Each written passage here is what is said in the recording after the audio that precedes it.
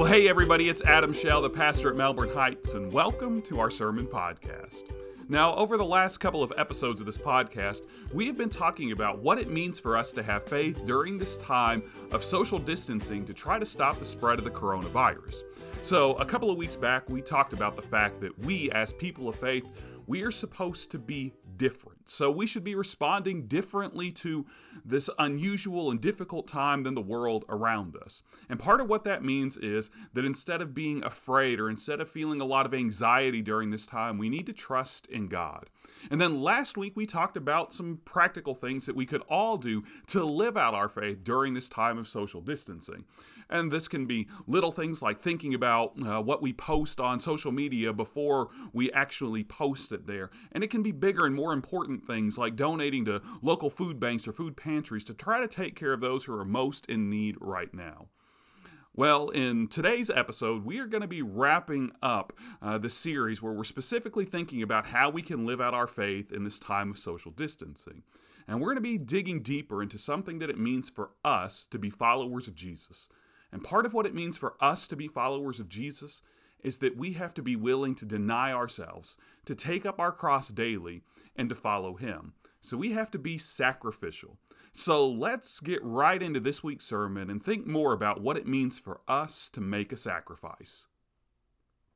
I want to start out this morning by telling you a story. And this is a story that happens to Dr. Tony Campolo, the well-known preacher and public speaker. And this story takes place as he was coming back home to Philadelphia after a speaking engagement on the West Coast. And as Dr. Campolo tells the story, he was able to catch a red-eye from the West Coast back to Philadelphia, and his flight arrived at 8:30 in the morning. As he got off of his plane, he was met by his assistant, who told him that they had overlooked a speaking engagement that was coming up at 10 o'clock that morning, just an hour and a half after his plane had landed. So as they rode over to this speaking engagement together, his assistant informed Dr. Campolo about what this event was. It was a World Day of Prayer service, and Dr. Campolo had been asked there to deliver a missionary-themed message. Dr. Campolo was able to arrive on time, and as he was waiting to make his way onto the stage, the woman who was leading the event started to introduce him, but before she invited him onto the stage, she shared with the entire group that was gathered there a prayer concern that they had just received. This prayer concern came from a doctor working in Caracas, Venezuela, that the group was well acquainted with. She was serving some of the poorest people in that entire country, and she had reached out to this group to let them know that she needed to raise $5,000 to build a medical dispensary onto her clinic so that she could continue to serve her patients there. The woman leading the event then turned to Dr. Campolo, welcomed him onto the stage, and invited him to lead them in a word of prayer before he started into his message. She asked that Dr. Campolo would pray that God would provide the $5,000 that this doctor needed so that she could build this medical dispensary to continue to serve her patients in Venezuela. Now, I want to pause right here and just explain to you why I started with this particular story. And it's because right now we have something in common with this group that was gathered for this World Day of Prayer service. Just like they had one shared prayer concern about this doctor in Venezuela, we all have a shared prayer concern right now, too. We're now a few weeks into social distancing to try to stop the spread of the coronavirus, and most of our prayers are focused on this. We are all praying for people who have been infected by this virus. We're praying that the spread of this virus can stop, and we're also all praying that our lives can get back to normal as soon as they possibly can. So we all have this shared prayer concern that we are lifting up to God together.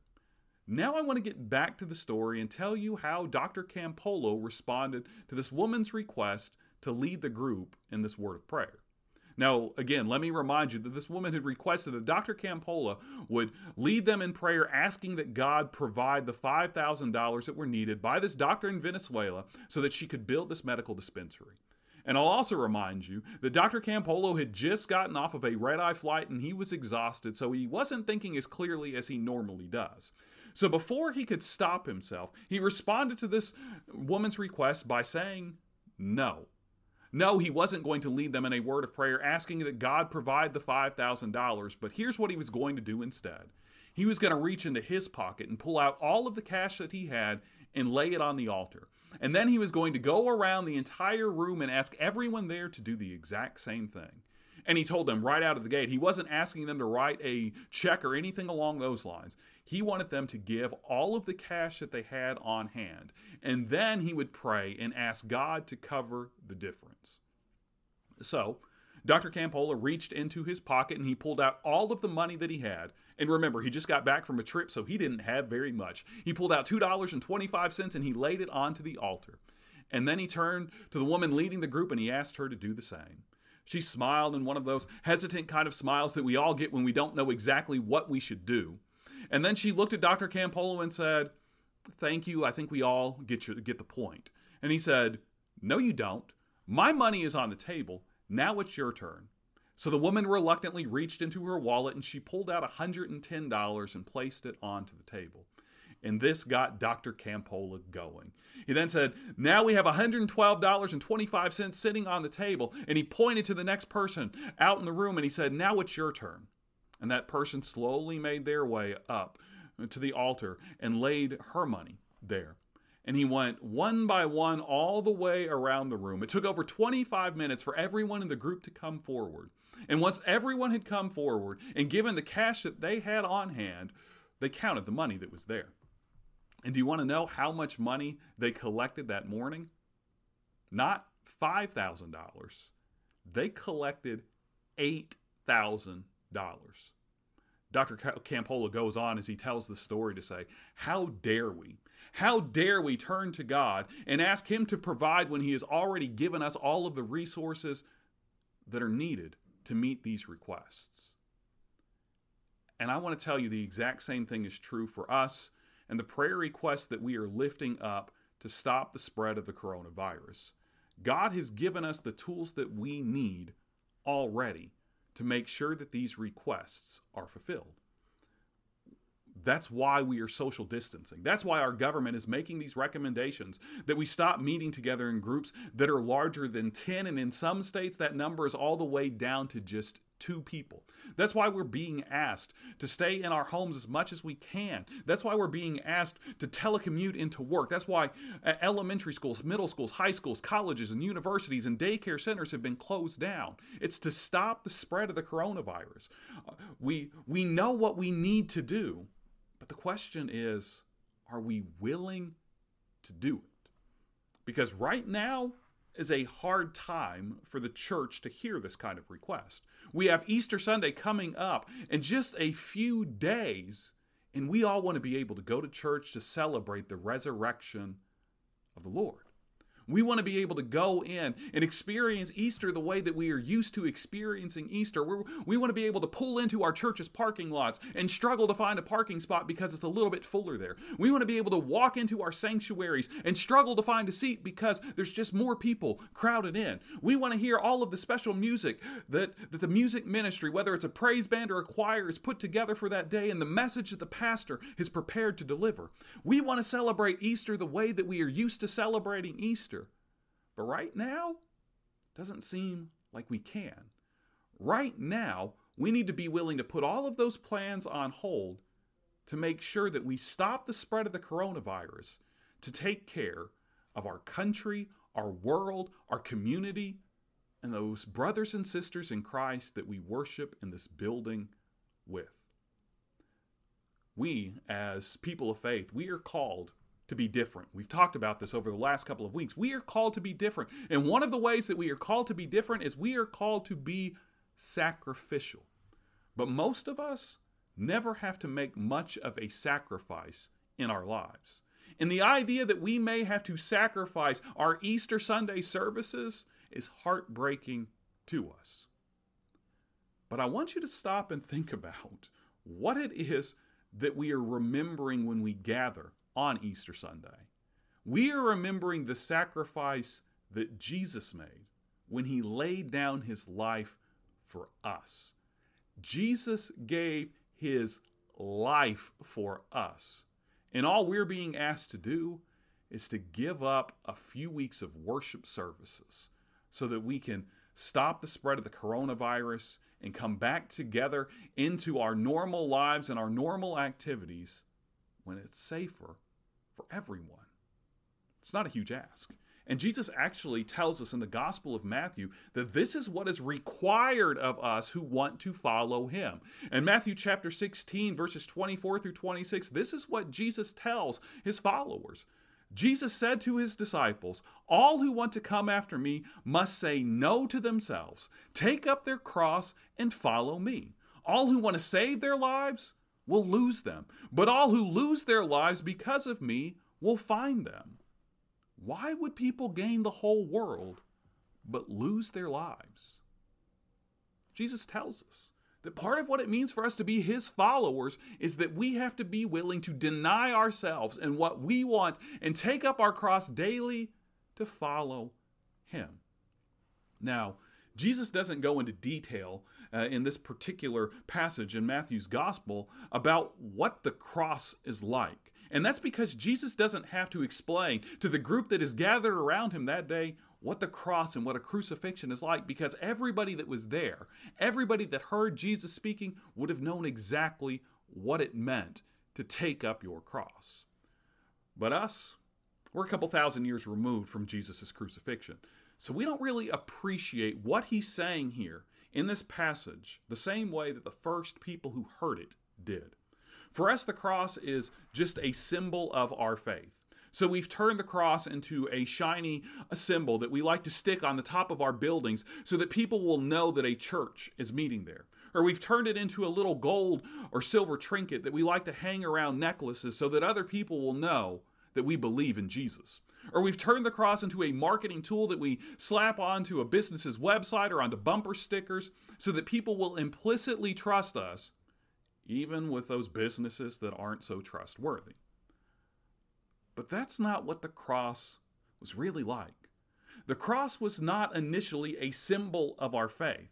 Instead, the cross was a bloody, brutal, painful means of execution.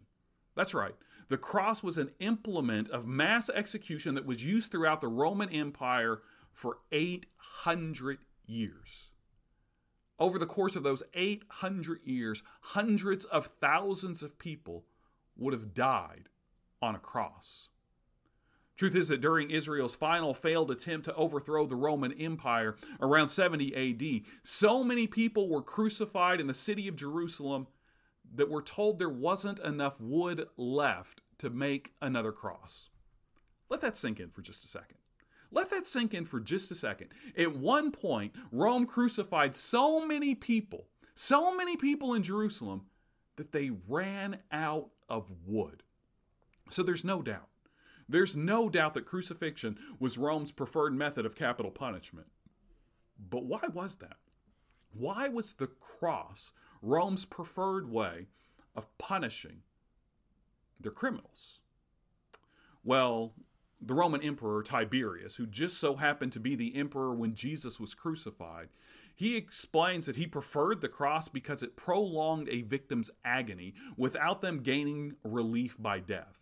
Because in Tiberius's mind, he believed that death was an escape. So an execution wasn't really a punishment. For it to be a punishment, Tiberius believed that the victim had to suffer as much as possible before they died. Dr. Truman Davis, a medical doctor who has studied the physical effects of the crucifixion, he describes just how agonizing it would have been when Jesus was crucified. Here's what he writes. He writes, as the arms fatigued, great waves of cramps would have swept over all of Jesus' muscles, knotting them into deep, relentless, throbbing pain. With those cramps, the inability for a person to push himself upward would have also come.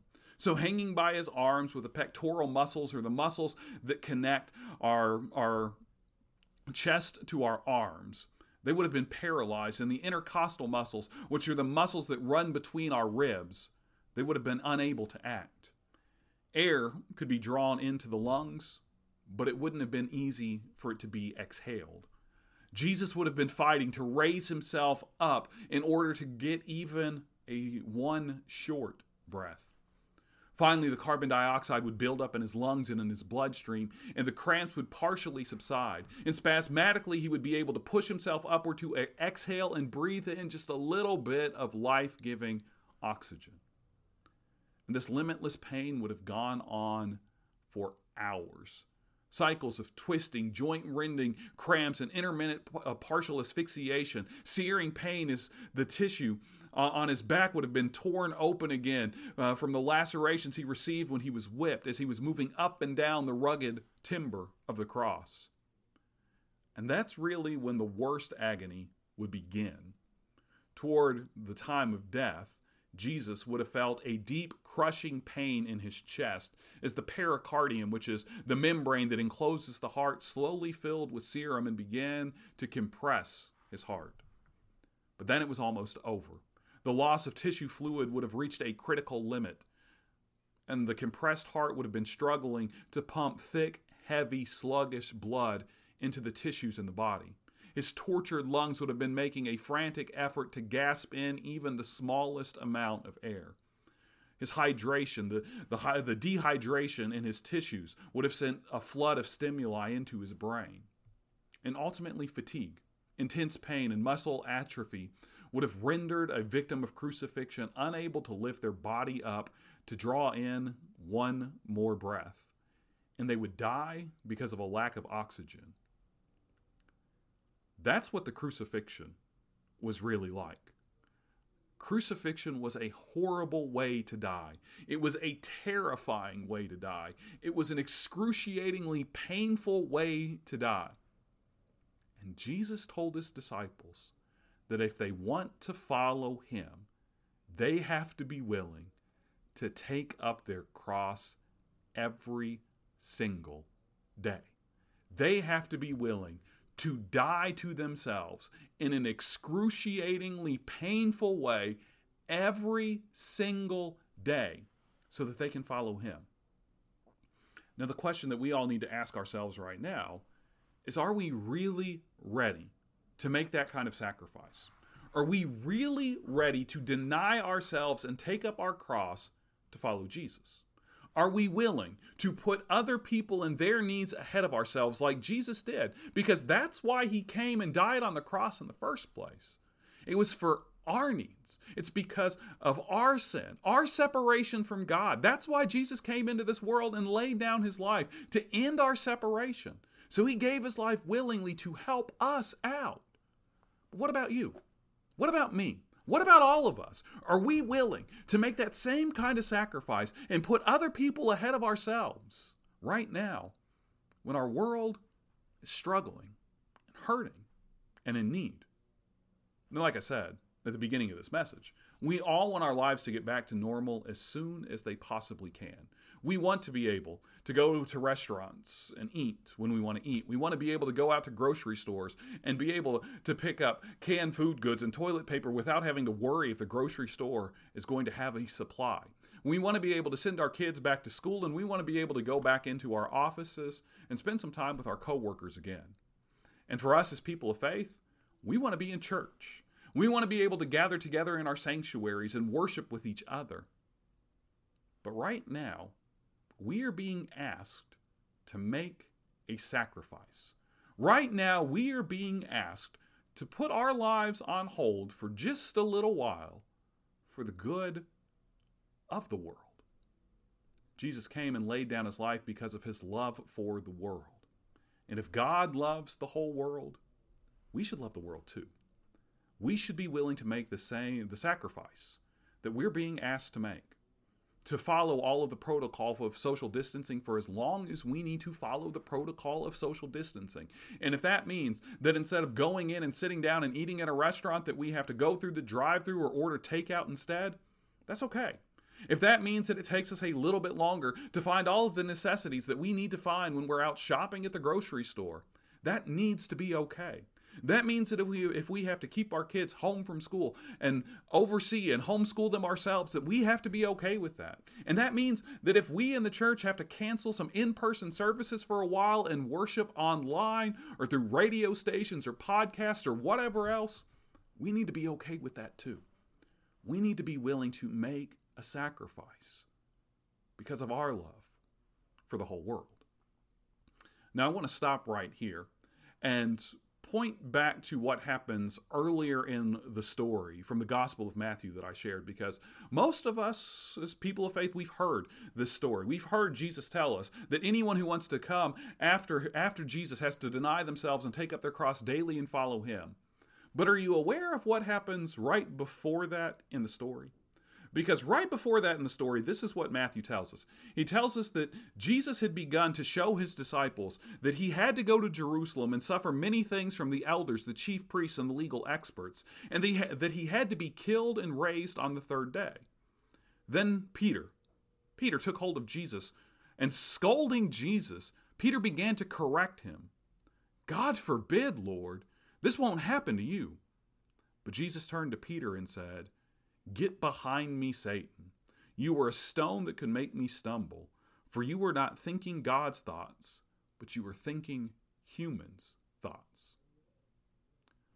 Then Jesus turns and he tells all of his disciples that are gathered around him that all who want to come after Jesus must deny themselves and take up their cross and follow him. Do you see what Peter was doing in this passage? Peter was being selfish. He couldn't bear the thought to think that his master, his teacher, the person that Peter had devoted the last few years of his lives to following, may not be there anymore. And Peter was going to do everything in his power to make sure that that didn't happen. He wanted to make sure that himself, his needs, were taken care of. That's what a lot of us are thinking about right now with all of these social distancing restrictions. We're thinking about how they are impacting our lives, the sacrifices that we're having to make, and we don't like these thoughts. We don't like the thought of not being able to eat in our favorite restaurant when we want to eat there. We don't like the thought of having to struggle when we go out to the grocery store to find our basic needs. We don't like the idea of not being able to buy as many canned food items or as many rolls of toilet paper as we want, and having stores tell us that there are limits to these purchases.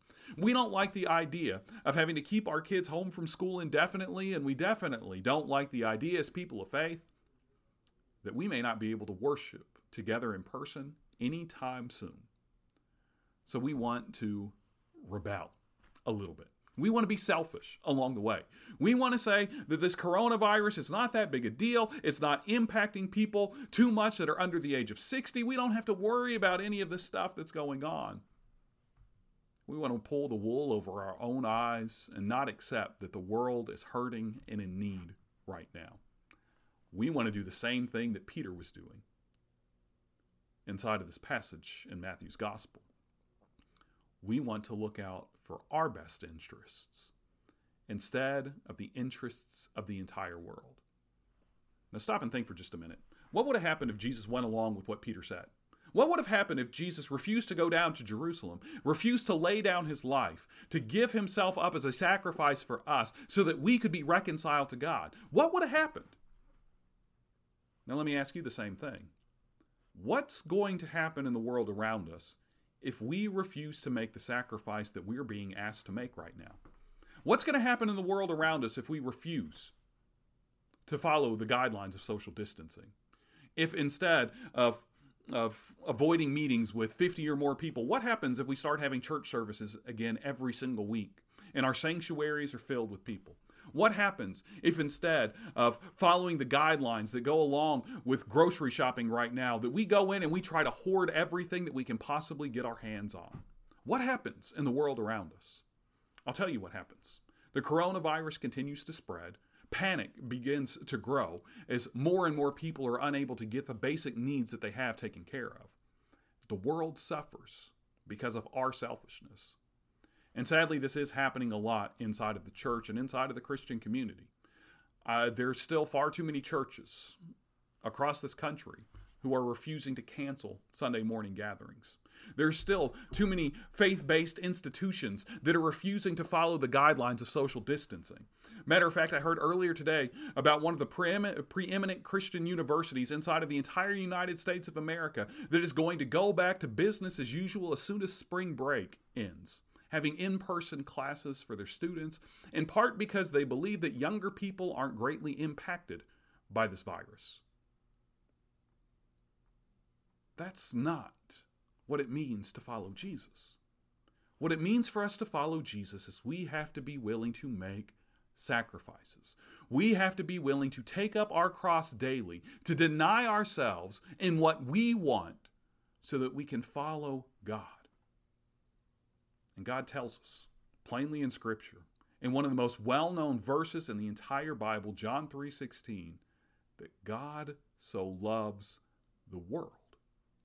So for us to follow him, we have to love the world too. That means that we've got to put ourselves second, and we have to put the needs of the world first.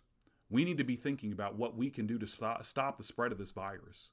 We need to follow those guidelines as best we possibly can. And we need to do that to protect the world around us, our country, our community, our family, our friends, our fellow church members.